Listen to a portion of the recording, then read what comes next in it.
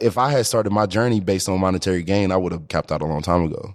I wouldn't have been Logic. I wouldn't have been able to create the things I would have been creating because I would have been creating at the mercy of the bottom line, the dollar, what people like, versus enjoying the idea of learning, enjoying the idea of tinkering, the idea of creating a stage for myself just so I can go do it, right? That had no financial kickback immediately. So what if, instead of trying to fit in and be accepted, you embraced and harnessed the power of your inner outlier? How could you leverage different experiences and environments to turn the parts of you that no one else can replicate from a potential source of exclusion into a superpower and differentiator?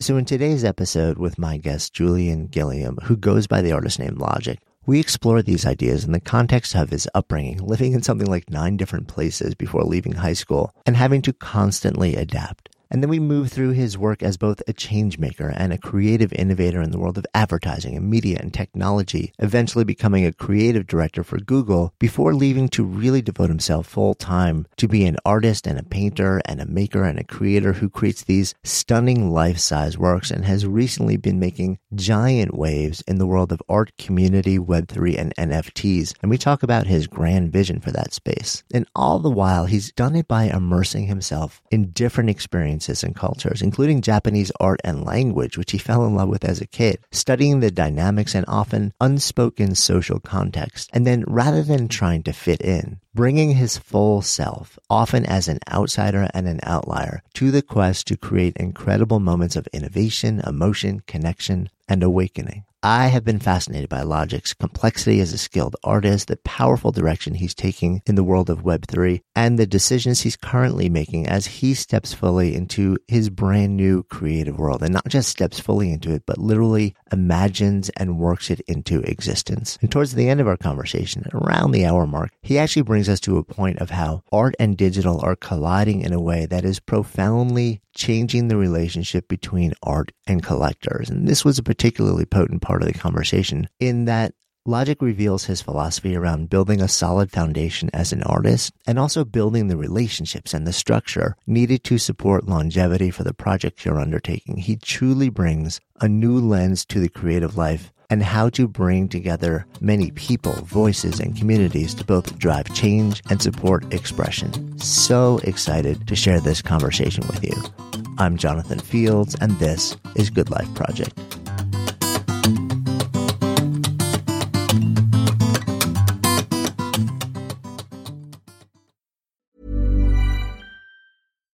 Here's a cool fact. A crocodile can't stick out its tongue.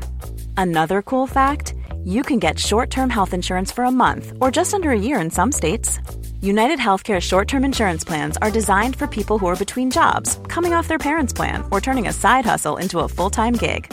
Underwritten by Golden Rule Insurance Company, they offer flexible, budget-friendly coverage with access to a nationwide network of doctors and hospitals. Get more cool facts about United Healthcare short-term plans at uh1.com. Hey there, it's Michelle Norris. I'm host of a podcast called Your Mama's Kitchen. When I travel, I'm usually looking for a way to find a taste of home when I'm not at home. And one of the things I love to do when I am at home is entertain. And Airbnb allows me to do that. When I was in California recently, I rented a house that had a great kitchen. And when we were sitting around the table, we were all thinking, we're in someone else's house. Someone could be in all of our homes as well. If you have a home, but you're not always at home, you have an Airbnb. Your home might be worth more than you think. Find out how much at airbnb.com/host. Good Life Project is sponsored by LinkedIn Ads. So as a business-to-business marketer, your needs are unique. B2B buying cycles are long and your customers face incredibly complex decisions. So isn't it time you had a marketing platform built specifically for you? LinkedIn Ads empowers marketers with solutions tailored for B2B. Imagine having direct access to 1 billion professionals, including 180 million senior executives and 10 million C-level leaders. With LinkedIn's powerful targeting tools built for B2B, you can drive serious results.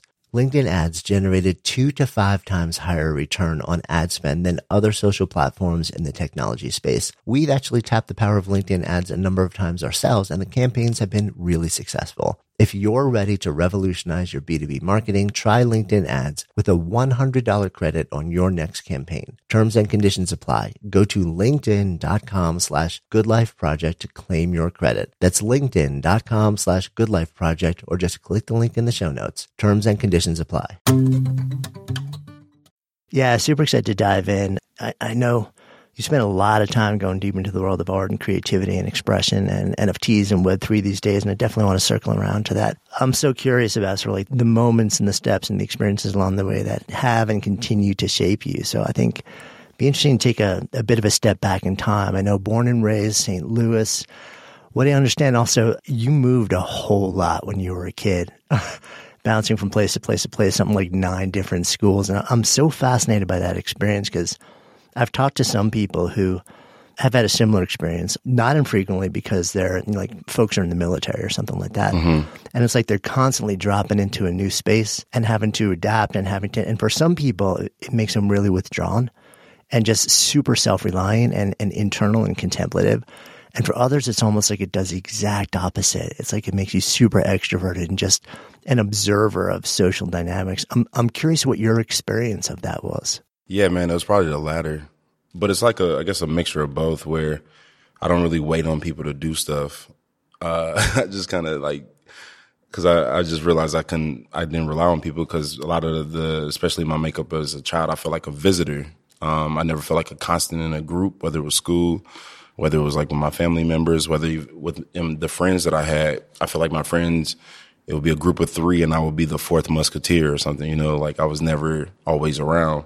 So like just moving around a bit of it had to do with my parents just trying to find a proper education system and trying to figure it out as like 2 Black parents without a college degree, wanting more and better for themselves. And they were just kind of like figuring it out. And, recently they didn't even know, like I kind of like internalized why I am the person I am. And they didn't know how it was affecting me because they were just trying to, figure shit out. So it's kind of like a blessing. I used to like look at the show Hey Arnold and just like look at Hey Arnold and Gerald and them with envy almost because it felt like they had this neighborhood of kids and they can always see each other and they can go like walk down the street to the diner. And I just feel like I never really had those opportunities. But as I got older, I kind of saw how it affected me in the way that I create or I'm able to travel around and not feel like I'm leaving something behind. It's a good thing or a bad thing because I think I'm terrible with the family situation. Like as I get older, I start to cherish family more because I spend so much time trying to get away from St. Louis or always on the move where I just like I literally felt like the person. You remember this cartoon? It's not necessarily like a character, but there's always a character with a stick and then like their clothes are in a blanket on the edge of the stick. That's how I felt for like a big part of my life. So yeah, man, it really made me very independent. And it allowed for me to observe like those social dynamics, especially when I moved to the Boondocks. And I had a conversation with my homie Richard the other day. I don't know if you ever seen the show The Boondocks, where Riley and Huey live in a predominantly white neighborhood where my friend Richard, who's a white guy, was like, yeah, because we consider the Boondocks the sticks, right? Like far out, no people around. But I was like, yeah, but for Black people, it's like, there's no other Black families around. We're far from everything else, right? So it's like these layers of social cues that you only learn by going back and forth between environments, right? Like you get to see people's sense of humors are different. You get to see people who are relying on specific trends and stuff like that. And just me moving around, I never was beholden to a specific standard of the way people thought or the way they approached things. I was a kid in high school or in middle school. I was playing Magic the Gathering. I was playing World of Warcraft. I was playing AU basketball. I was designing websites. I was with the Black kids. I was with white kids. I was in honors classes. You know what I'm saying? I was in art class. I was like all over the place. And I was always just like I played all the sports, football, basketball. And I just got to see or just be a part of all these different, these reference points. And I'm light-skinned too, so then white people feel more comfortable, especially in St. Louis, around light-skinned people versus dark-skinned people. It's very weird. You get to see light-skinned privilege and all these things kind of transpire, and it really informs a lot, right? And then it really, my parents moved me to a predominantly white neighborhood. It's called Baldwin, Missouri, or West County, for a better education. And I'll end on this, because I grew up in Ferguson. And the school I was supposed to go to was Riverview High School. They lost their accreditation around the time I became a senior in high school. And only then can you see, like, it was like night and day. Like, the white school that I went to that had all the funding, where we had this thing called the DSEG program, which is like the desegregation program, where we bus black kids from the city to our high school. And then I lived in the county, so it was like this really weird dynamic where I remember being in class and the teacher handed out all these updates for the city buses. And she didn't even ask who lived in the city. She just gave them to all the black kids in the classroom. And then I like raised my hand. I was like, I don't live in the city, but you didn't ask Susan or whatever if she lives in it. You know, it was like this whole, and I'm like 14, you know what I'm saying? Yeah. Like, I'm like 14, like looking at this, the way this stuff is like set up. That was the first time I ever got to see in class. But, yeah, man, just even when I moved to this neighborhood, we had water polo at my high school. We had water polo, we had ice hockey. We had, you can get halfway certified in Cisco networking in high school, like all type of stuff. And when you go back to where I'm from, and we don't have water polo, we don't even have a swimming pool. I don't even know what field hockey is. We had lacrosse. Like, we had lacrosse. I ain't never even heard of lacrosse. And it was like these things that then I get to reflect on where I came from in my extended family. And you get to see all the shortcomings that happen just based on reference points or understanding just certain advantages or having a conversation about certain things that does not exist in your community and how far that goes in your everyday conversation.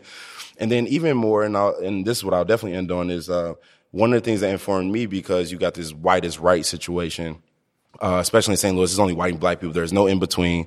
And when I moved to the Boondocks or the county, I realized that just because they had all these resources, that who was considered the alpha brace or whatever wasn't happy either. Like, even with all the resources, the financial, I guess, advantage or whatever, people are still living this blueprint situation of life, right? So it's like on both sides of the tracks, less resources, black people trying to figure their shit out, and then white people with abundance of resources, and they still don't have this shit figured out. So at the end of the day, I just realized, like, no one has the answers. And then I just kind of, like, hence me being called logic and me having to unlearn everything I was taught, et cetera, et cetera. So it just gave me a lot of perspective that when you look at me being a black man from St. Louis, Missouri, and I look at just that experience being like one in a million, and how that gave me so much leg up to, and like me moving out to the Boondocks, I went to LAN parties. I designed LAN parties when you take your computer to a warehouse and hook up on the same network. I played World of Warcraft because I got exposed to those things. I started designing websites, uploading shit to FTP servers before Squarespace, selling web hosting, selling domains that I bought for $5, for $8, for $200, digital assets, all these things that are like gave me the leg up to even just be able to navigate Web3 when we get into that conversation, that otherwise, if I never moved to those environments, I never would have been exposed to those things. Yeah. It's so interesting. And hearing you talk about them now, like it's actually really interesting. Like, part of my curiosity is, you look back now and you have all this, it's almost like you have this meta lens, this like broad perspective. You're like, oh, this is sort of like, these are the layers of what was going on, like a more nuanced understanding. And it's sort of like a reflection of like, oh, well, actually in the moment it may have been this, but when I look back at it, these are all the different things that were really happening that I learned. I'm curious, do you feel like that's more of sort of like you reflecting over time, or were you the kid who was actually that really rare kid who is so self-aware in the moment that a lot of these things and a lot of these observations are actually coming to you in real time when you're like, in 12, 13, 14, 15, 16? Oh yeah, no, it kind of creeps me out how aware of a 15, 16-year-old I was. Like, I was painting and drawing on traditional, mediums. Yeah. Traditional canvases like paper or whatever. And then I realized that, because I was on forums and stuff like this, that I needed to learn how to do digital artwork because I lived in the county and I couldn't talk to people. So it was like my way of like learning. I stole Photoshop, ripped it off the internet. I'm self-taught, and I started learning Flash animation. I started navigating these spaces. I really started putting puzzle pieces in play a long time ago, almost to the point I was so observant. By the time I was a sophomore in high school, I used to play Division I basketball my freshman year. And then I ended up going to a junior college for a year and a half to try to either go back to a Division I school and play, or go to an art school, I ended up going to the art school. But, so yeah, I've always been kind of creepily aware of what was happening to me. Yeah, I mean, it's so unusual. I'm sure you get that like now. That's actually really unusual at any age, let alone as a kid. You used a really interesting word also. You said, I felt like a visitor in all groups. And it sounds like, there was this feeling like you could step into almost any group, but you never felt like you were actually like a genuine sense of belonging in all of them, almost like you were like, you're on a trip. It's like, Yeah. I'm going to take a trip over to this group or to this group or to this group or this group. But did you feel any genuine sense of belonging, like who you are as you are in any one group or community? Not really, because it was always in the back of my head. Yeah. It took me a while to like fall in love with the fact that that's the way I am, and that's okay.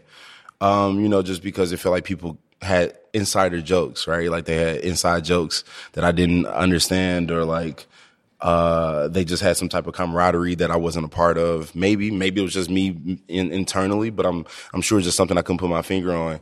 And for me, I think also I got bored, or I was too curious to just stay in one spot. Because you see a lot of people use each other as a crutch, as far as pretty much they support each other's opinions often, so there's no discourse, right? And even if it's discourse or whatever, I like the variations and the different perspectives from different people. And I just always, and this also, I think this almost kind of haunts me too, where I feel like I can't relax because I'm looking at everything as intentional learning. I'm looking at everything as like I'm a sponge, like I like dumb shit because it's something in the dumb shit that you learn about people, right? Or learn why the world moves the way it moves. The same way you learn about smart people. Maybe I learn what I don't like the most from certain situations. And those type of things, I think it kind of almost create a divide in the way of me just kind of relaxing and being present.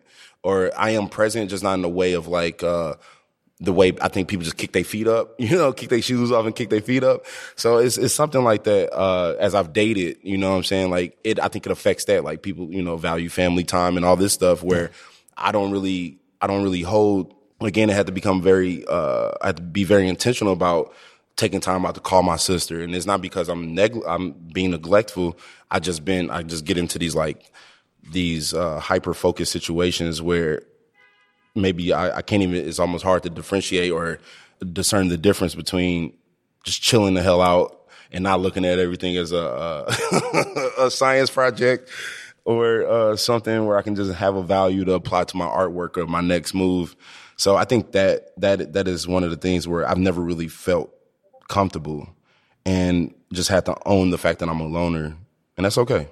Yeah. I mean, I would imagine that probably caused a certain amount of pain, like throughout a lot of your life. It's funny, as you were just describing, sort of like that MO of just constantly almost like in scan mode. It's like you're constantly trying to figure out, like, what can I learn from this? What does that mean? How do I interpret it? How do I bring it into like my understanding of the world?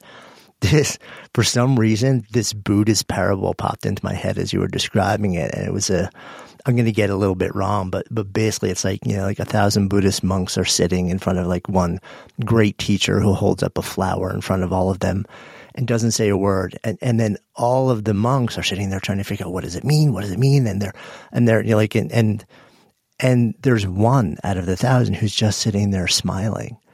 And the teacher recognizes in that person that is the one person who gets it. And it was the person who wasn't trying to interpret, like, what does this represent? Like, but just simply had the capacity to be present and enjoy the beauty of it without having to actually deconstruct it. And I think we can get so in our heads in trying to like deconstruct everything and code everything. And sometimes it's because it's survival. Sometimes it's because it's joy. Sometimes it's because we're trying to build or create something. But I wonder if sometimes you feel like that orientation, which it sounds like you have a lot of, it pulls you out of sort of like this ability to just be present and see and be with and enjoy beauty in the moment. Yeah, because when I look at beauty, I'm even breaking down the beauty of it all, right? So it's like, but I think that goes into, I had a conversation on Clubhouse a couple months ago, and I think it has my relationship with money or my relationship with success as a black man, to be honest. Me being able to break those things down at 15, 16 years old, and then just moving back and forth when you see abundance of resources in one group, and then you go to the other one and resources are less than. You see your family living on Section 8 on one side, and then you see you have something figured out where you can break the cycle, the cyclical nature of what I was supposed to feel like I'm supposed to be a part of forever. And then you see family members or friends and family where you're from still stuck in that. And my aspiration is to create my own version of Disney. That's pretty fucking big. I don't have capital for that. I don't have uncles that are lawyers. I don't have those, not saying everybody does, but like, what does that mean? And that for me, that was like, if you think about it, Disney's the only person in the entire world where we say we're going to Disney World or Disneyland. No one's batting an eyelash at how amazing that is, right? Like you're going to a person's world on our planet. And what does that mean? That's like 360 immersion. And not even that. We're going to, then before I even get there, we're talking about financial freedom, not even being able to, there was a moment I was like, I want to get to a point where I'm not even counting my 20s. Now, you get to the point, also, I have to be realistic and realize where I come from, like how people look at me when I come into the room. They don't expect shit. Like, you will never know me walking around. Like, what does a creative director of Google look like? Me now, I guess, a former one. But before then, it was like there was nothing of this nature that looked like me that didn't have to conform to what these structures were. So for me, I had to be a different type of monster. I had to be like the coldest monster in the world. Like, you know what I mean? Like I had to, I have this painting where I wrote this quote. It's like, here I am thinking no one gets it when it could be me going crazy for no reason. And it's like this whole thing of like, how can I stop? Like, even when I travel, when I went to Europe, I went on a trip to Paris. I'm enjoying Paris, but I could never travel just to go look at the beach. I went to meet up with people that run boutiques, photographers, blah, blah, blah. When I went to Japan, I didn't just go to Japan. I went to Japan to shut the fuck up, to get perspective, to inform my artwork, to inform the stories that I want to create, the ones I want to push out on film, the ones I want to push out of my animations, the ones I want to push out of my paintings. And no one's going to take me to these places. No one's going to say, and it's like, it sucked. That's why my name is Logic, man. It's like I had to really, really take myself to school, and taking macroeconomics so I can see how money works. I'm speaking Japanese to expand broaden my horizons. And it's like, it sucks because I feel like I can be leaving, I guess, something on the table as far as me just enjoying, But then it's like, I love this shit, but it's almost like I said, it could be me just going crazy for no reason. Like maybe I'm just doing too much. So yeah, man, it's like a constant battle, to be honest. But it's like, when I see where I come from, it's like no one else is going to do it the way I'm going to do it. Yeah. You know what I mean? And I'm the one that could pass the bread back, pass the alpha back, pass the, and it sucks, but I don't necessarily feel like I have to do it, but it feel like it makes sense. Like I have to personally I think you get what I'm putting down. Yeah, it's like it's almost like a sense of calling. Like this is like something that you're compelled. You probably like this type of thing where we can't even necessarily understand like exactly or piece out like what's happening, but there's an impulse. There's like a drive inside of you that says, and maybe it's this for now. Maybe it's this season of life. Maybe it changes over time. But like in this moment, it's sort of like, this is what I aspire to. This is what I aspire, who I aspire to be, what I aspire to create. And like you see the vast amount of effort and work and just like things that are going to go into getting you there. And for you, it's like every interaction, every experience is another data point that helps you take a step forward to create that thing that's in your head that just like has to be created. Yeah, but it's kind of scary though, because not scary because I didn't even know I was doing it, but like it goes into my dating situation too. But like I wouldn't want to go home for Christmas because I don't like. I learned like holidays are Hallmark situations. Like they come around so fast. We spend so much time with our money and our energy and our mental, the things that we focus our time and energy on for something that comes and goes tomorrow, on something that somebody else created. And my whole thing, regardless of me, you can call me Scrooge, but it's really everything. Valentine's Day, whatever. And I'm like, yo, like, we can create our own holiday. Like we can like literally create our own language. We can create our own holiday. We can use this time and energy and resources that we spend for these man-made holidays to start a business or to do whatever it is but this. So it almost made me jaded in the point where like I get invited to a family gathering and I just get the heebie-jeebies because I'd rather stay at my studio because I'm like, I'd rather just see you on Tuesday. You know what I'm saying? I'd rather just give you a gift on Thursday for no reason than to like work up and give all this stuff for this moment. I get people are designated, for their time off of work, et cetera, et cetera. But it was like, I had to change the way I looked at all this stuff, look at debt, look at, responsibilities, look at the things that I always tried to operate, like all these man-made issues or, inhibitors. Like, who would you be without all of these things? And, it makes me almost look kind of like antisocial amongst my family or friends or whatever, or like, I don't care. But it's almost like, I'd rather build this empire. I'd rather build this thing that's going to last. And I'm trying to work on balance because like I said, I'm trying to be brought back into let me give a couple of days to actually go home and just chill out and not, So that is a thing. Yeah. I often wonder if we have seasons, and those seasons could last for weeks. They could last for years of our lives, right? Where we're intentionally out of balance. Well, I'm almost 2 decades in, so you let me know. It's a long season, man. No, I hear you, but I think the seasons often match sort of like the grandness of whatever vision is associated with that season. It's sort of like how big, how bold, how much change are you looking to create, and how long do you need to be in this mode? But the question always it comes back to you, right? It's like, so you devote so much of yourself to this and you say no to so much other stuff. And on the one hand, it's like you described, if you just look at it in your rational brain, it's like, I just don't get why this is more valuable to me in my own personal nourishment than this other thing that I'm doing now. That's one thing. But I often wonder if so many of us give up on stuff where we actually really would like to be there. Mm-hmm. And we say no to it because we're so focused on this thing. That's and me. I think there's like this difference right there, right? Yeah. Yeah. And, I'm curious now also, you describe your folks as, I guess it sounds like neither of them had college degrees. So they were heads down doing the best they could, trying to take care of the family, moving around, putting you in the best schools they could, working really hard to do what they wanted to do. I wonder also, I got to imagine you being as present and observant as you were as a kid, seeing that and sort of like seeing like the choices that they made and the way that they were living their lives and also what that did to them. It's got to be, I wonder if like you reflect on like, is that part of the drive that you have to sort of like to completely reimagine the way that you step into adulthood and affect people around you?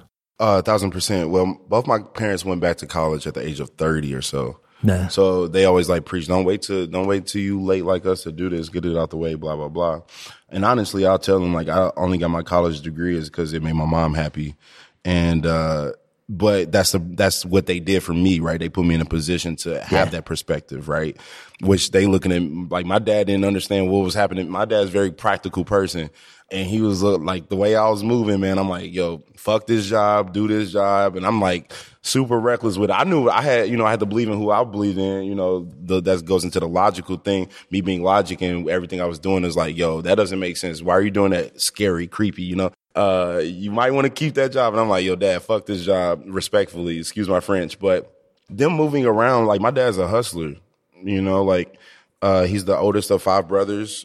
And, single mother household. My mom has a couple brothers and sisters. She'd never met her father, and just the way they kind of navigated and moved around, you got to see the way people perceive my parents, right? Like people would think my parents made a lot of money in relation to what the rest of my family made. And my dad would always make this comment when we go over my uncle's house, and he'd be like, your uncle make more money than me. But it was like money management. Right? He was talking about money management and like, because everyone would think he made more money, but my dad just managed his money a lot better. And my dad worked at his job and then he built computers on the side. And while he's building computers, I'm designing websites at the age of 14, 15, 16. And I learned a lot from, we'll just be in the office till like 2 a.m, 1 a.m. And I'm designing, he putting stuff together. So he was like the person who, he coached me in basketball. And they moved around. So I got to see them never be complacent or like stand still. And my dad always, through sports and, you just have the relentless nature of, losing and winning, learning that you're not actually losing. You know what I'm saying? It's like those learning opportunities. Oh yeah, I just played a shitty game. And then you learn what you could have did. And knowing it's not the end of the day. It's just not the end of everything. And then my mom, on the other hand, she was very, I guess, almost in the militant nature about me doing well in school. Like, my mom would have me up to 2 a.m. She'll rip a whole paper up and make me write it over. Like, you know, she was on some stuff like that. And then, so I had the best of both worlds. And just even with that, like, my mom, when I used to have to do like book reports as we were moving around, like I went to a Catholic school for a year, and I didn't even know what Catholicism was. I remember I was in 4th grade. My teacher leaned over to me. She was like, before we were at mass and before people went up to get communion or whatever, she's like, "Are you Catholic?" I had never heard this word a day in my life. And I was like, no. And then I saw the kids go up for crackers and juice, and I was pissed I didn't say I was Catholic. I was hungry as hell in the morning. But when I got to see all these things, I went to Catholic school for some odd reason, because they didn't want me to go to the school system in the neighborhoods that I was in. And I know they breaking my neck to have me and my sister go there. I went to a Christian school for a minute, and just doing all these things. I just got to see a lot, man. And like when I used to be in school doing all doing the lessons, as they were moving around trying to figure stuff out, my mom and my dad, my mom was very cognizant of me knowing about my history. So when we had, everyone remembers book reports. When we had to do book reports, I remember pulling something off the shelf at the library, and it was like some random ass story. And she's like, "No, we're not doing that." And which was crazy, because this goes into like the idea of like, it's really tough because my mom wanted me to know about my history. So she went from her job, or somebody had all of these books of influential Black people or African Americans for like a couple centuries, like from back in the 1800s all the way up to like the present day at that time. And these things were like literally like 7 pages at most, but they were like small font. And she made me do book reports on a different person. And she would just have me forge the page numbers, like 47 pages, 37 pages. And she would just make me pick somebody new every book report, which kind of sucked because I wanted to do more, imaginative books. I don't even know, nonfiction, fiction, whatever. But she wanted to make sure that I knew where I came from, or else I wouldn't have learned it, So it was like those things informed who I am, whether it's the sports. My mom gung-ho about me learning, not being a dumbass, So yeah, man, they really did that. Yeah. Yeah. I mean, it sounds like they were just super invested in you becoming, like a human being with sort of like a real understanding of where you came from and strong values in the world. And no doubt it definitely feeds into the way that you're just sort of like so fiercely pursuing a vision right now.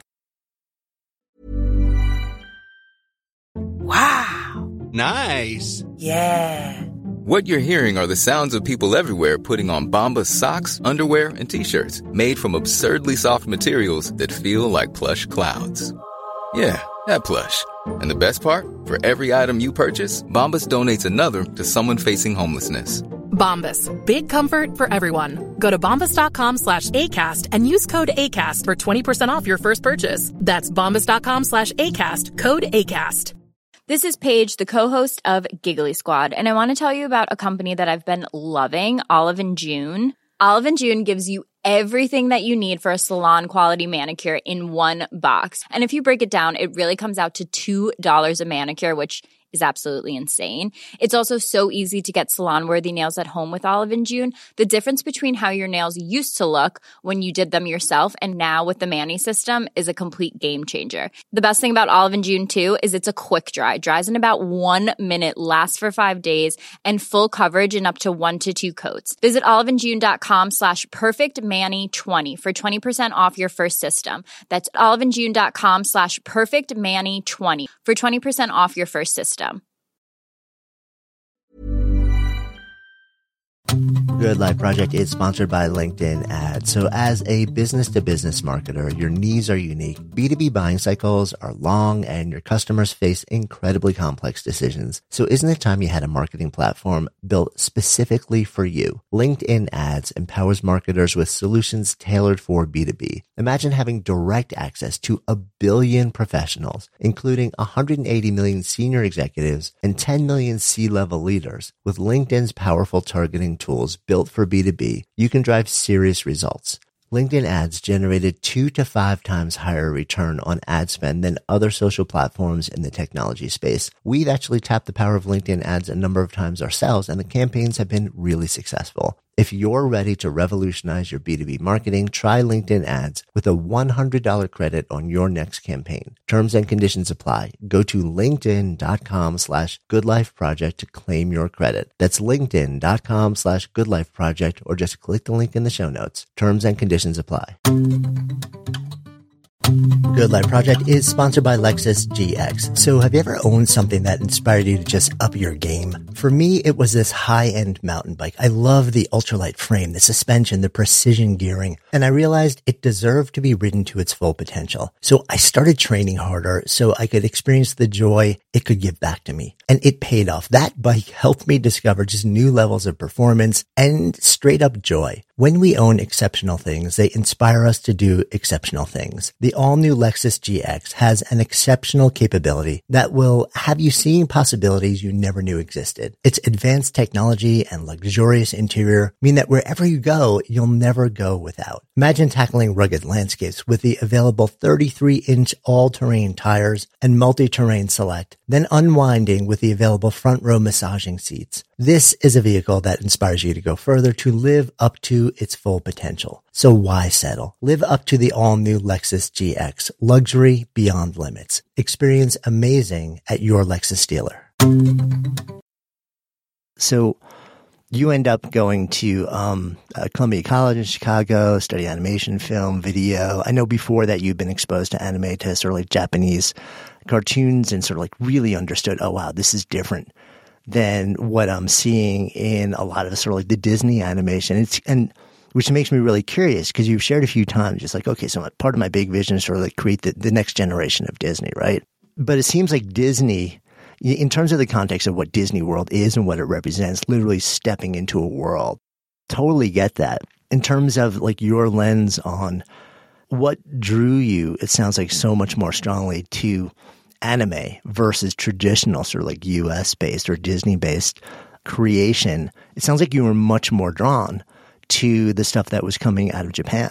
But it was the idea of like creating this world around it that millions of people could step into that drew you to sort of like the business structure of a Disney. So it's almost like you're bringing these things together. Yeah, that's a good one.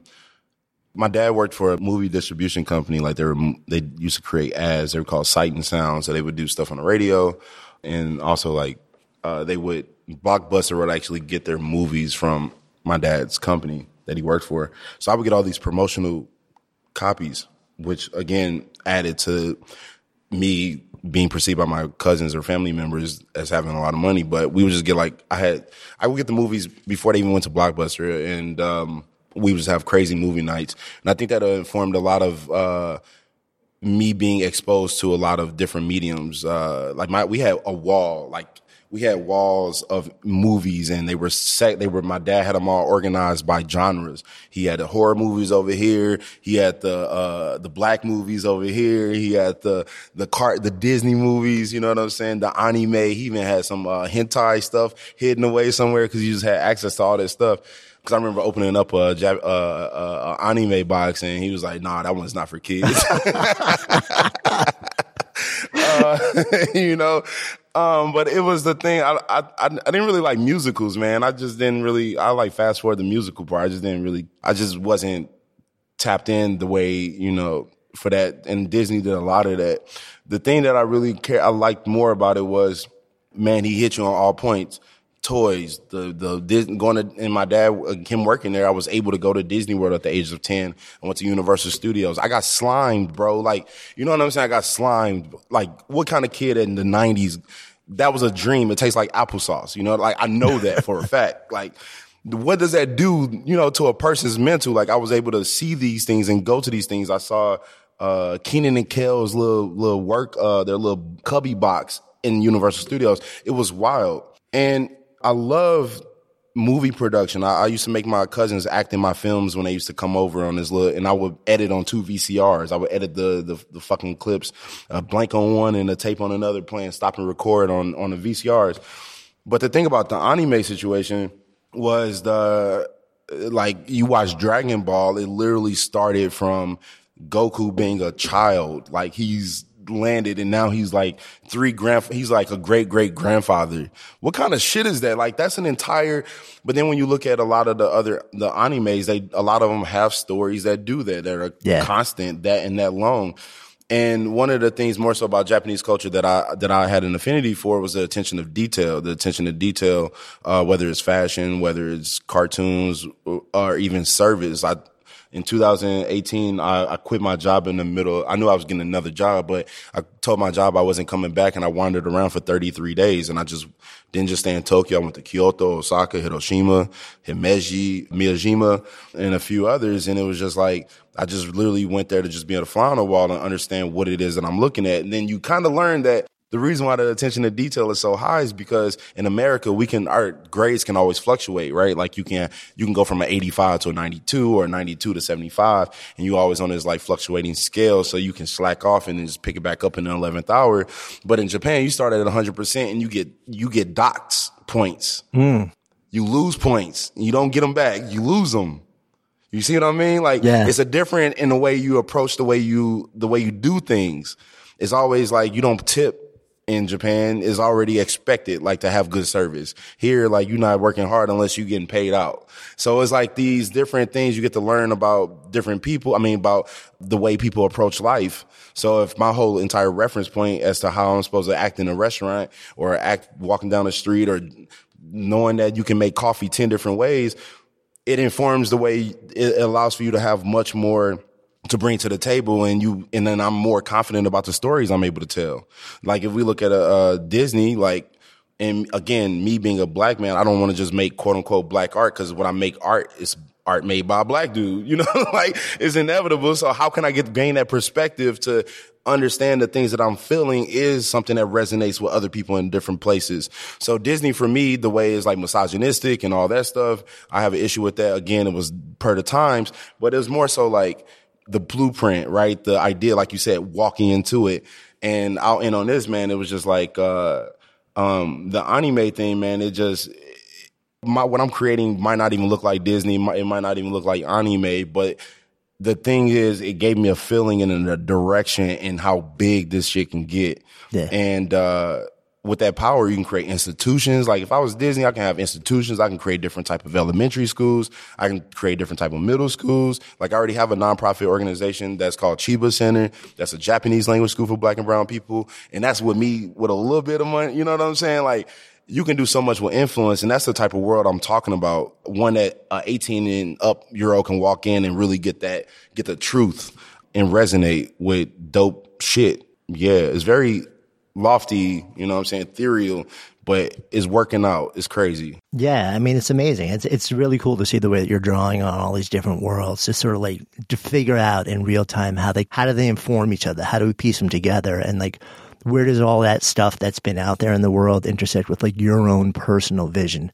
your own artistic expression, your own sort of like picture of what you want the world to look like, which is interesting to me because so even with all that going on around you and in you, and certainly like you're circling back to it in a powerful way in the last couple of years, especially, and you're deepening into your own art and you're sort of like learning, okay, so who am I? How do I want to express myself just as an individual too? What's the medium? What are the channels? Like, how do I develop my skill, my craft? And then you make this really interesting decision coming out of school, which is, let me step into the world of advertising. And I was curious from the outside looking in, and you spend a chunk of time in there, right? You start out at Common Ground, then you end up at Havas for a while, and then Blast, and then Leo Burnett, where then you end up actually creating this sort of, I guess, naming it was kind of like a sub-agency almost, or like this interagency, sub-agency type of thing. And you're rising up and building your chops as an art director, and it sounds like having a lot of influence and opening the conversations in these spaces. I was really curious about the decision to step into that space, like as your next step, and to spend a chunk of years.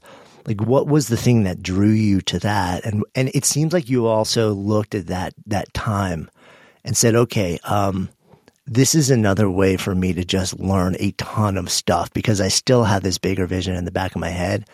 And how can I leverage each one of these opportunities, not just to develop my own skills, but to really to keep refining the vision of what I want to create in the world. Again, this is me from the outside looking in, saying that's what looked like was happening. I'm so curious what was actually happening from the inside out. Man, it was so many things. I didn't know what advertising was until I did this internship called the Marcus Graham Project. And Marcus Graham is named after Eddie Murphy's character in this movie called Boomerang, right? He was a creative director, and at that time, it wasn't a lot of black creative directors. So that's what the program is modeled after. I think they're about to do their 15th or 20th anniversary. I think it's 15th. Oh, wow. Yeah. And I was there in 2012, and I lived in Dallas, Texas for an entire summer. And we were a pop-up advertising agency. And through that, we got interviewed by a few agencies afterwards, and I got hired by a black-owned agency called Common Ground. It's called 1035 now. And at that moment, I was in my junior year at Columbia, and I had one more year left, and I was getting my degree in animation and film and video. And I knew that I didn't want to work for an animation studio, which is, I just knew I didn't want to work for an animation studio because I was like, wait, if I work for an animation studio, I'm only in charge of making the background. Wait, if I work for an animation studio, I'm only in charge of making 3 characters for the entire thing. It's like way too specialized for your brain. Yeah, bro. I was going to be in there going crazy. Wait, I'm dropping paint bucket. I'm coloring all the hell no. Like, hell no. I can't do this. But I didn't even have to put that type of energy out into the universe because the universe kind of just served that up. And for me, there was 2 parts, right? It was one, yes, it was like a university in which I got paid, right? Like I got paid to learn. I learned about processes. I got to see the homies because I'm in the underground art scene. I see the homies do something with no budget and it gets millions of views. And then I see something with $1 million budget that get like 300 views with paid advertising. It's like the craziest stuff. It was like, yo, like I know some scrappers, like the most innovative people that don't have the business acumen to work in these places that run creative circles around the people in these desks, right? And that informs a lot. It shows you, it lets me know my value as well. But one of the things, and it's kind of fucked up, it's almost like the same reason why I got my degree, right? Like, besides my mom, it make my mom happy is you can't take that shit from me. And me, again, having these reference points, like, when I was in, I remember I was in high school, I was a freshman, and I had the highest grade, like, you had your student number, and then they post your grades up, and I had like a 98.7, and the next one behind me was like a 95. And somebody's like, who has the 98.7 or whatever? I was like, that's me. And he like, this dude, he lived on my block too. He looked me in my eyes and like, with dead face, like, that's not you. You know what I'm saying? Like, that can't be your grade. Like, what? And I'm like, just sitting here like, man, cause I used to like skip. I was a fucking math whiz back in the day. I can do that shit in my head. And I used to, we got a test today. Like, I didn't study. I just know I could do it. I can just see the numbers. And when you navigating these things, whether it's like I'm going to a nightclub or a restaurant and they looking at me like I'm crazy, don't let me in, or charging me extra at the door or whatever, however you want to look at these social hierarchies, I knew that's how it is, and that's how it is in corporate America.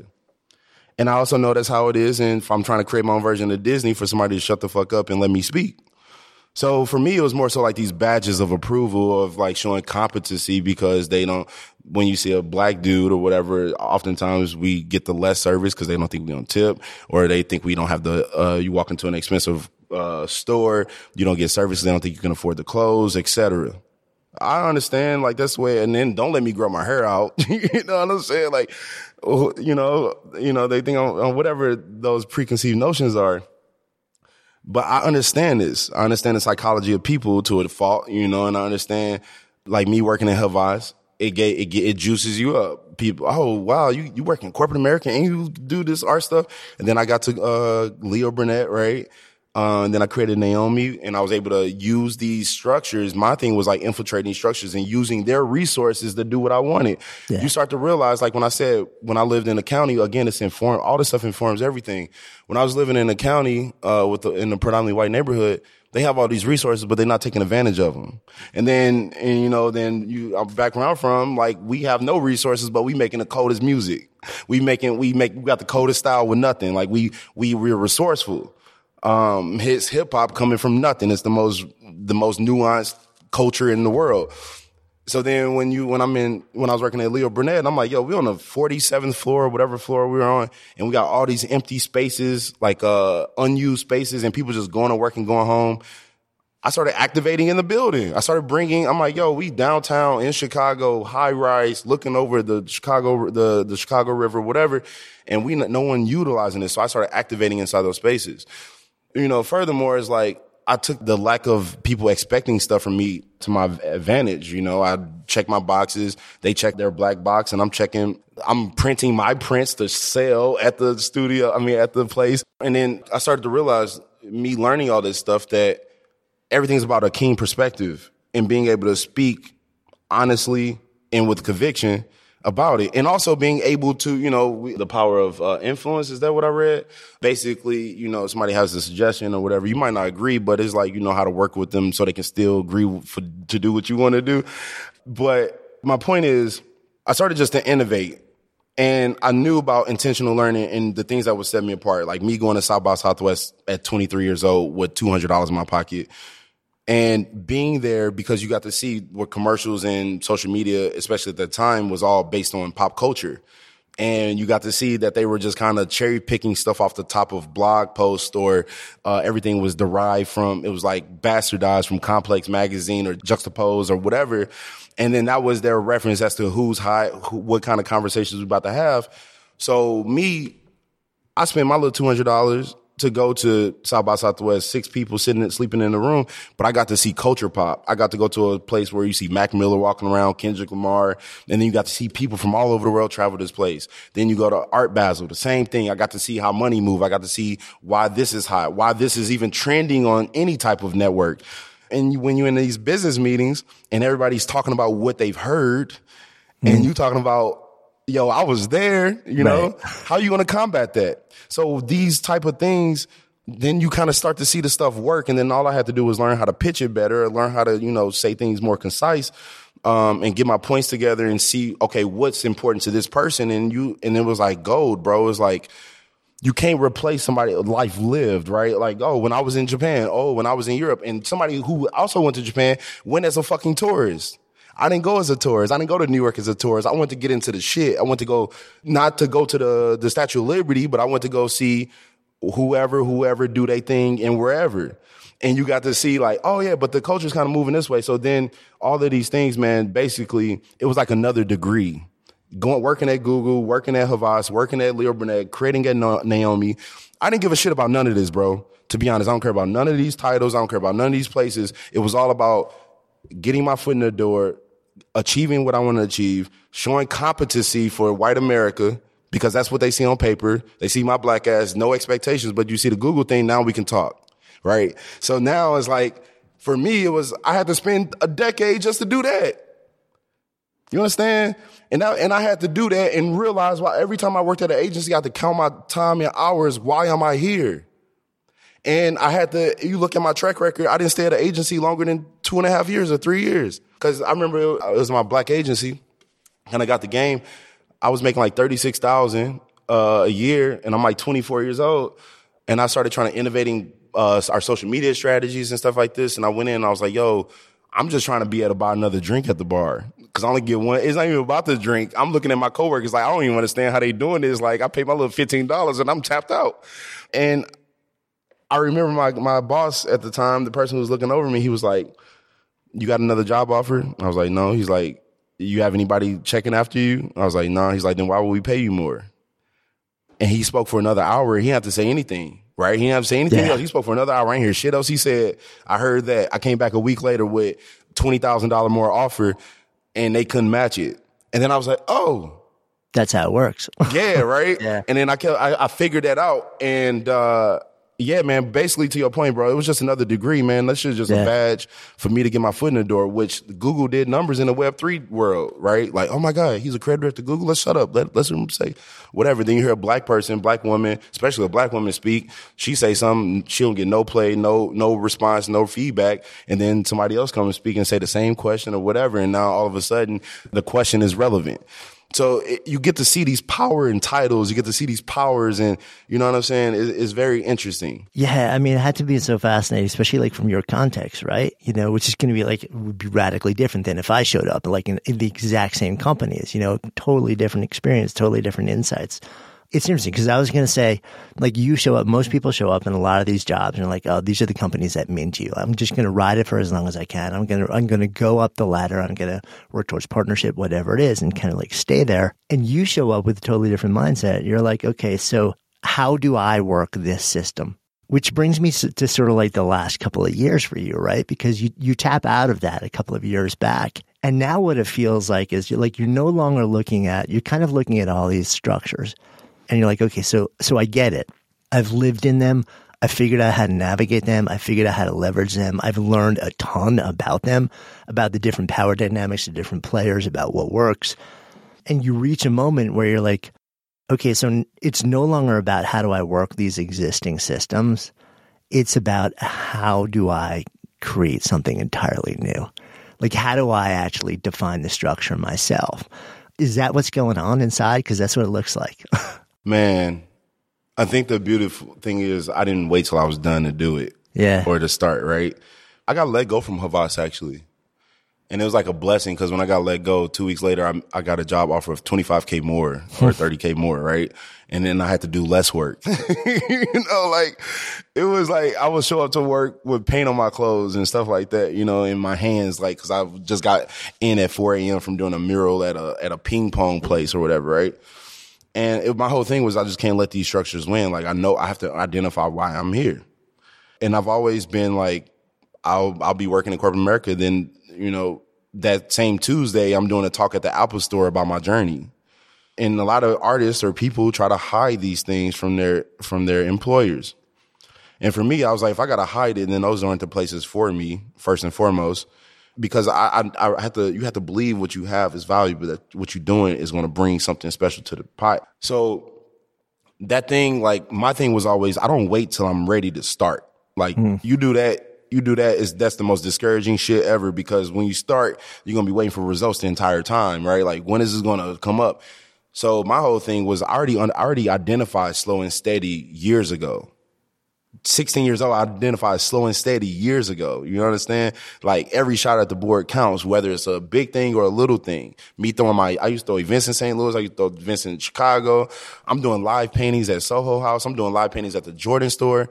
Like, my first thing, man, it was like, I understood, like, people don't reverse engineer people's stories. Like, everyone look at, like, oh, they just popped up and they were who they were. That's, like, false as hell. So, like, even, what was this, 5-6 years ago, like, I understood, like, I'm not a rapper, I don't sing, I wasn't a keynote speaker, like, how's anybody gonna know what I wanna say? And it's very easy to look at your friends who get picked to get to shoot in the pit at 2 Chainz concert or Tori Moss concert, and you like, I shoot photos, why nobody pick me? And then you see some other people doing murals at the Jordan store or whatever. I'm like, I paint, why nobody picking me? And then you realize, like, did I put myself in position to know the people to put me in that position? Did I put me on to the bill? Did I even make it known that I even do these things? Like, and did I even do it for me? You know what I'm saying? Like, people forget to do it just because they fucking want to do it versus the bottom line. So one of the things was I went outside in Michigan Avenue with two of my homegirls who are musicians. One was playing, what's that, the cello, the big joint, not the cello. Like stand-up bass or something? Yeah. She was playing that joint. And then my friend Kiara, she was singing, doing voice loops. And then I was out there painting. And, about 7 p.m. comes around, it gets a little dark. They like, we're gonna wrap it up. I can still catch the light from like the little Nike, the little store sign or whatever on my canvas. I'm like, I'm gonna paint a couple more hours. And then as I'm painting, this lady walks up to me and she's like, and this was my first time, I was like, and my thing, what I thought to myself is I'm gonna create a stage for myself. That is what I'm gonna do, create a stage for myself. I'm gonna go out and paint. And the first time I did this, a woman walks up, she's like, this is nice. I was like, thank you. She's like, how old are you? I was like, 25. She's like, what size shoe you wear? I was like, about a 12. She's like, this is amazing. I'm the Nike rep for the Midwest, and we got an event this weekend. You should definitely come through. Just like that. Right now, I'm painting for Jordan. I'm painting for Nike. And it was just me putting myself out there and giving a fuck about what I want to do first versus like asking why or when my turn. And I say all that to say, man, it's like, I didn't wait. You know what I'm saying? Like when I left Google 3 weeks ago, it wasn't like, okay, now it's time to be Logic, you know? Like it was always this like part of me working at Google. I think they seen all my art. They seen what I've done. They seen not only me creating Naomi, but they seen that I be in these streets and I'm innovative and I take initiative. It's not like based on assignments. And I think that's when, you know, we always try to relegate ourselves to what we think the status quo is or what people are expecting. And the whole time is like these people in these corporate structures don't know shit. Like they just do their job, they fulfill their duties, no matter what level you're on. Yeah, it's brilliant people at Google, but they just people at the end of the day. Not to shit on it, it's a brilliant place. I learned a lot. But when you start putting these things on pedestals and start kind of putting your perspective or who you are to the side based on what you think it is, when you realize it's just people and ideas running around with their head cut off trying to figure shit out. And and then when you realize that it makes the game so much more enjoyable, it makes it more fun, and it lets you relax a little bit and have confidence in who the motherfucker you want to be and who you are at the moment. So my point is like at this moment, because I went on leave, man. I went on a sabbatical when I was working at Google for my last 3 months, and then when I was time for me to return, I opted out of it. And that went into me like going all in on Web3. Like I was like living on Clubhouse. I was like, because I told you I play World of Warcraft, right? People get gold in the game, and then they were selling the gold on eBay. I was like, bro, that's cryptocurrency. You know what I'm saying? Like then I bought the domain for I bought a 5-letter domain called Plota. I get a $200 offer on it. I paid $8. That's a digital asset. Bro, you talking about provenance. We talking about cryptocurrencies. We talking about, I can prove that all this stuff I got on Instagram, I can own it and say less. But that only happened because of where I was able to move. My parents moved me to go to LAN parties, for me to be exposed to graphic designers and Counter-Strike 1.6 and Steam and War. All those things informed just by that simple move. Yeah. And it's also, you know, part of what you're saying here also is like, you didn't wait, you know, like you were doing this thing and it looked like, okay, so this is my mainstream thing. This is the thing that's paying my rent. And at the same time, you're outside of that. You're building everything else in real time. You're not waiting to sort of say, let me do my time here. And then once I'm done and I have a certain amount of money made or a certain amount of cachet or a certain pedigree, then I'm going to be ready to go and do the thing that really I'm here to do. You're saying to yourself, no, like this is my university. It just happens to be paying my rent at the same time, but I'm not going to actually step away from all these other things that fill my heart and nourish me. I'm going to do them all at the same time so that when it's time for me to actually step into that as my main thing, I'm not starting from zero. Like now I'm like, this is already a fast moving train. You just got to like step into it and like push the gas harder at that point. Yeah, and Jonathan, to your point, man, I think I never looked at it as like this or that. Yeah. It was like it's all me just working one in big this thing. was a part of my life. It was part of me being an artist, right? It wasn't like, and people don't know, people, like if those things didn't inform me as a person, if they didn't improve me by being on set, using somebody else's $1 million to learn about there's 50 people on set doing what I'm telling them to do to get this experience. So when I do my own movies, when I do my own shit, then I know how to do this. If those things didn't inform that, I wouldn't be there. Yeah. Like that's what I think the difference is. Like I tried to optimize every single thing that I was doing, and I didn't look at it. It was like, oh, this is my job. I was very mindful about how much time I spend at these places. I was very mindful of why I was there and what it did for me. And then I was out, or you know, and it informed my social circles, you know what I'm saying? And improve my social circles. And when I would travel, like when I would go to LA to do a commercial or wherever, I would stay 3 extra days, or I would go 3 days extra, and I would go do photo shoots. I would like download Tinder and find people in LA, and then I would go shoot them in LA. Like I would do these things because it was like, I can't afford to go to LA on my own dime, but I'm going for this, and I got per diem and all this stuff. Y'all got to fly me in anyway. You got to fly me back. So I'm going to come in 2 days earlier, come in 3 days later. I got to link up with the homies out there. I use it as like, again, you scratch my back, I'm going to scratch yours. Yeah, it's like it all worked together into this seamless thing that brought you to this moment. Good Life Project is sponsored by Lexus GX. So have you ever owned something that inspired you to just up your game? For me, it was this high-end mountain bike. I love the ultralight frame, the suspension, the precision gearing, and I realized it deserved to be ridden to its full potential. So I started training harder so I could experience the joy it could give back to me. And it paid off. That bike helped me discover just new levels of performance and straight up joy. When we own exceptional things, they inspire us to do exceptional things. The all-new Lexus GX has an exceptional capability that will have you seeing possibilities you never knew existed. Its advanced technology and luxurious interior mean that wherever you go, you'll never go without. Imagine tackling rugged landscapes with the available 33-inch all-terrain tires and multi-terrain select, then unwinding with the available front-row massaging seats. This is a vehicle that inspires you to go further, to live up to its full potential. So why settle? Live up to the all-new Lexus GX. Luxury beyond limits. Experience amazing at your Lexus dealer.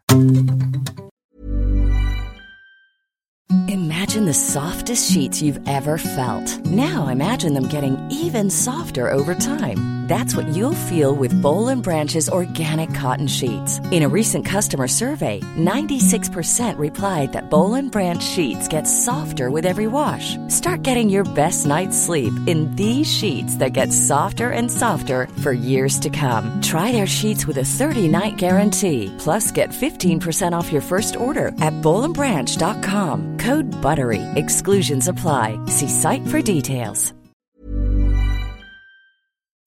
Brought up a couple of different times now, like a couple of terms that have become like really buzzy these days. NFTs, Web 3.0, and like it's almost like you can't blink, you can't turn a corner without bumping into those things. And we've had a couple of like really interesting people in conversations around this on the podcast. We had Micah Johnson on. I'm like a huge fan. I'm so fascinated by what he's doing with Aku World. Tom Bilyeu, who's building, sort of like this new studio in that world. And it's such an interesting moment for people who are both artists, but also people who have this vision of creating sort of like something at this sweet spot between art, between community, between enterprise, where it's all coming together right now. And I feel like we're at this point of inflection where we're hitting a tipping point. There's mass exposure to this world. Anyone can type in any of these things online and pretty quickly, they're going to read a million tutorials to figure out what they are. I'm fascinated by how you're leveraging like this world and this moment, because at this point you step into it, you're a really accomplished, skilled artist. Your work alone, without even stepping into the world of NFTs, is just super powerful. It's layers and layers and layers. It's like you can stand in front of it. Any person can stand in front of something that you've created and feel something. And I always feel like that's really powerful when it comes to art. You're at this moment where you're like, okay, so there are a lot of directions that I could take. Like when I'm stepping into just like, it's me now, front and center. How do I do this? Like, what's the structure that I wrap around it? I'm curious about your choice to say, well, this brand new world, like of NFTs and of Web3, is the way that I want to step into it, because it seems like you're doing it. And also you brought up earlier, you basically lived on Clubhouse for a chunk of time, which seems like, I often feel like people don't credit Clubhouse in the explosion of this world. People are talking about Discord as a place where everyone's building community now, but Clubhouse was like this early match that lit the fire. And now it's sort of like, the fire's moved on to a certain extent.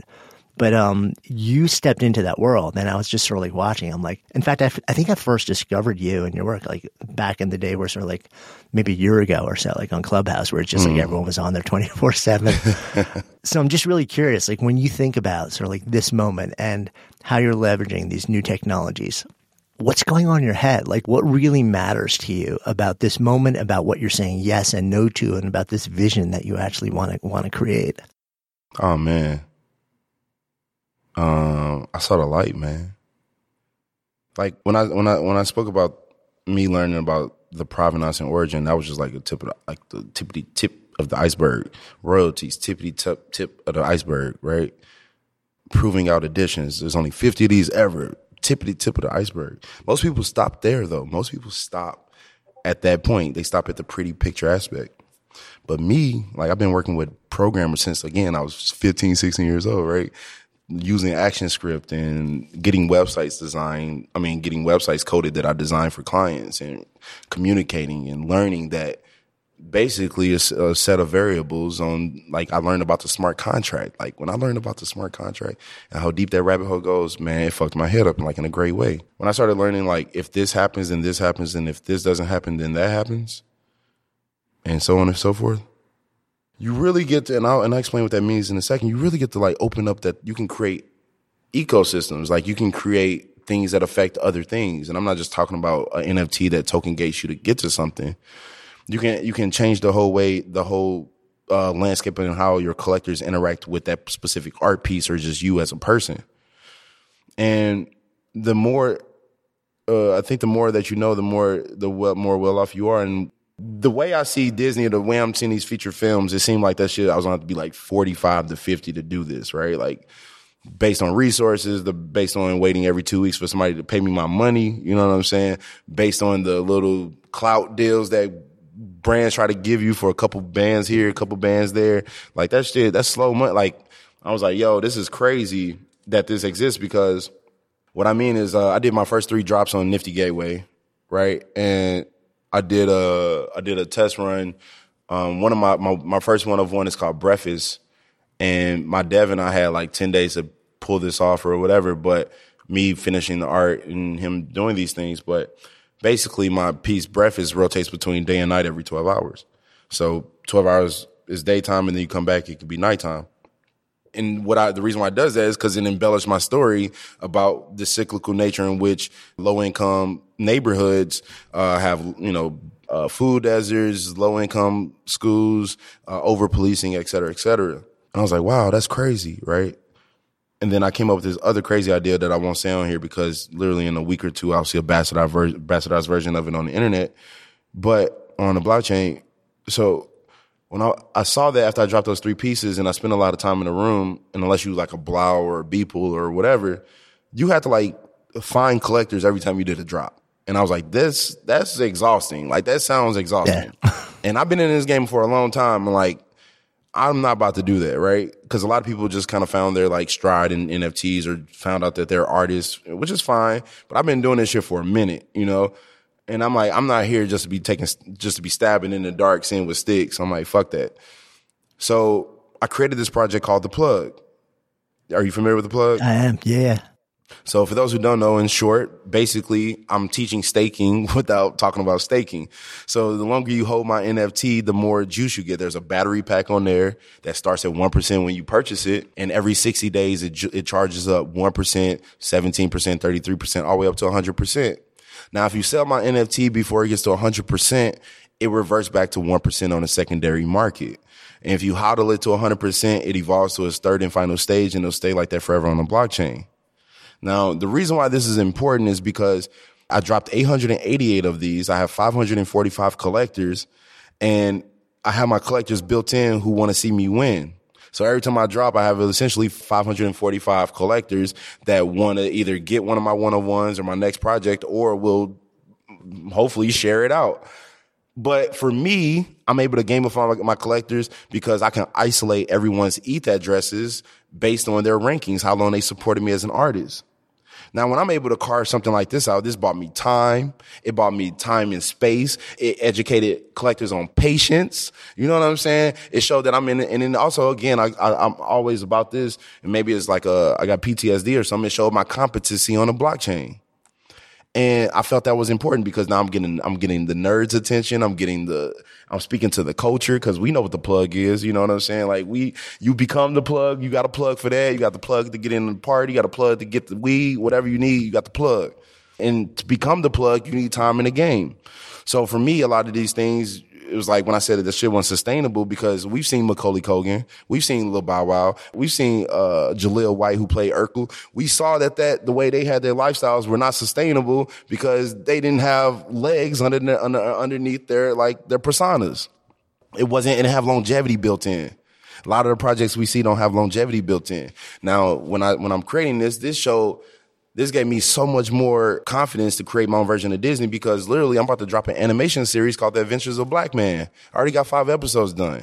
And those things were on my iPad labeled as practice.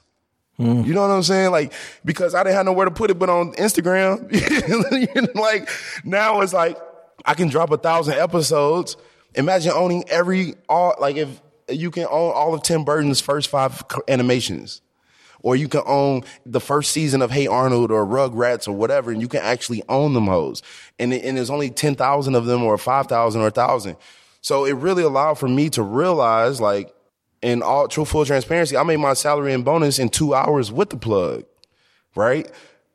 In 2 hours, I saw it. It went up, and it was the most crazy thing.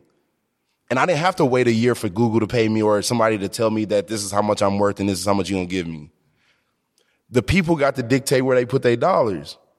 So with me creating the project that I have coming up that isn't the plug, it's going to make the plug look like child's play. So here I am thinking I got to wait till I'm 45 to 50 to create these things. Now I can drop the animation series that I have that I did on my iPad and essentially generate enough revenue to continue making my own animation studio, get the investments that I need or supporters or partnerships or whatever. I kind of stand away from the investment part. I'm on 1,000% ownership. But when you start to move into these places, it helped me realize like, yo, I have cachet built in. I have history built in. You know what I'm saying? I got trial and error built in. And I got them corporate entities built in to my name to support, again, my competency or my understanding of not only tech or marketing or whatever, but somebody had to they hired him for some reason. That's what people know. Let's hear what he has to say. So it really just transformed and made me, this thing that's been keeping me up late at night for almost 2 decades, a reality. Yeah. You know what I'm saying? Yeah. It's like you get to do the thing that you love to do, like, which is sort of like learn forever, draw from almost like an unfathomable number of different fields, technology, like art, painting, creation, finance, community building, everything. It's like you get to play in all these different spaces. And here's sort of like this new structure that brings them all together. And at the same time, and which is like, it kind of blew my mind when I saw what you did with the plug, because like you were describing, and I think like one of the big missed things that people really don't get into is this, like the world of NFTs. Like the heart of it is these things called smart contracts, which it's not just a piece of art anymore. It's literally like you can create, like this, all of these different levels of engagement, interaction, and access, and extra stuff and eligibility, and that goes along, with ownership, that just completely changes the psychology of what's happening. And fundamentally, at the end of the day, it takes the gatekeepers out of the equation. It's you and the people that you are like inspiring, moving in service of. And it's this relationship that is just, it kind of puts you, in the power seat. So it's been really interesting because when you watch how different people are stepping into the space, and then I watch what you're doing some really interesting different things. And I was like, I had no idea you could do something like that until I see you do it. I'm like, that is fascinating to me. Like the artist in me is fascinated. The entrepreneur in me is fascinated. The person who wants to bring people together and build community, help others is fascinated. And I think it's just so cool the way that you're stepping into this space, and super excited to see where you go from here. I know you keep teasing sort of like what's coming up. So I'm going to be waiting for it. But I think we should probably start to wrap this conversation up also. So coming full circle here in this container of Good Life Project, if I offer up this phrase, to live a good life, what comes up? I had this Tumblr blog, and it was called R27F. And it's still up, r27f.tumblr. And it stands for Road to 7 Figures, which is crazy because I'm almost there. But it never was about the money, right? It was about, and I had this idea that I was going to create a blog for every financial level that I was at. So I had like one called 3 Figures. I think my ego was too high. I was like, I'm going to do 4 figures, even though I've probably only seen 1,000, maybe a half a time, right? So I had like 3 figures, 4 figures, 5 figures, right? And then the ultimate one was R27F. And really R27F, Road to 7 Figures, meant Road to Happiness. Because most people are like, oh, if I only had $1 million, my life would be fine. I'm like, no, it won't. You still be miserable. Like you still be, you know what I'm saying? Like, cause you're not having honed in on who you are or what you want. And I think, like I spent a lot of time trying to find out what does that mean? Like, what does happiness mean? I find myself to be a very happy fucking person. Very rare am I depressed. Very rare am I like twiddling my thumbs with something like I don't know what to do. And it was like, how can I navigate these things only doing what the fuck I want to do? And not saying that I'm like I'm a Leo too. So, I got to check. Sometimes I could be overly selfish, maybe a little bit, but maybe it comes with the thing that I'm trying to create. Right. But for me, I think when you say the good life, I think that's people having the utmost happiness. I do a thing called NFTs for the Culture every Thursday. So I also do one that's often is called How to Make It as an NFT Artist, which was formerly How to Make It as an Artist on Clubhouse. And then I created the NFT artist thing because, buzzwords, et cetera. And I created this a long time ago. And oftentimes, people, they take the idea of how to make it as a financial situation.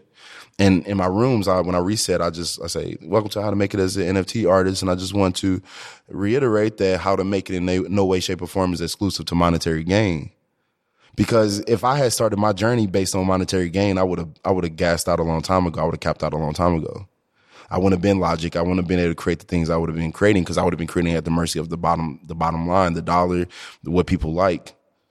Versus enjoying the idea of learning, enjoying the idea of tinkering, the idea of creating a stage for myself just so I can go do it, right? That had no financial kickback immediately. So for me, the good life is really doing what you want to do to your heart's content. Bring people into the fold, make them happy, whatever. But the good life is, what is it that makes you joyous? And I know that's kind of like taking it in a different way, but it's really like, that's what it is.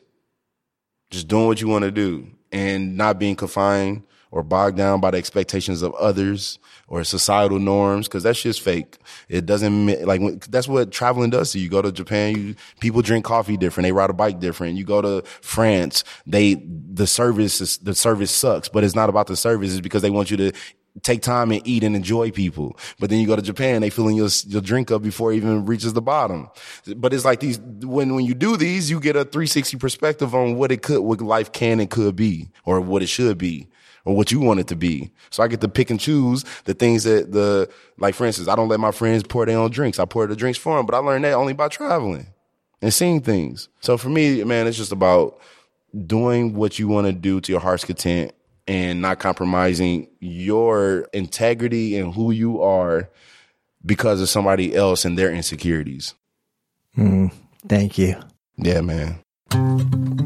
Hey, before you leave, if you love this episode, safe bet you'll also love the conversation we had with Lisa Congdon about building a career in the arts as an outlier. You'll find a link to Lisa's episode in the show notes. And of course, if you haven't already done so, go ahead and follow Good Life Project in your favorite listening app. And if you appreciate the work that we've been doing here on Good Life Project, go check out my new book, Sparked. It'll reveal some incredibly eye-opening things about maybe one of your favorite subjects, you, and then show you how to tap these insights to reimagine and reinvent work as a source of meaning, purpose, and joy. You'll find a link in the show notes, or you can also find it at your favorite bookseller now. Until next time, I'm Jonathan Fields, signing off for Good Life Project.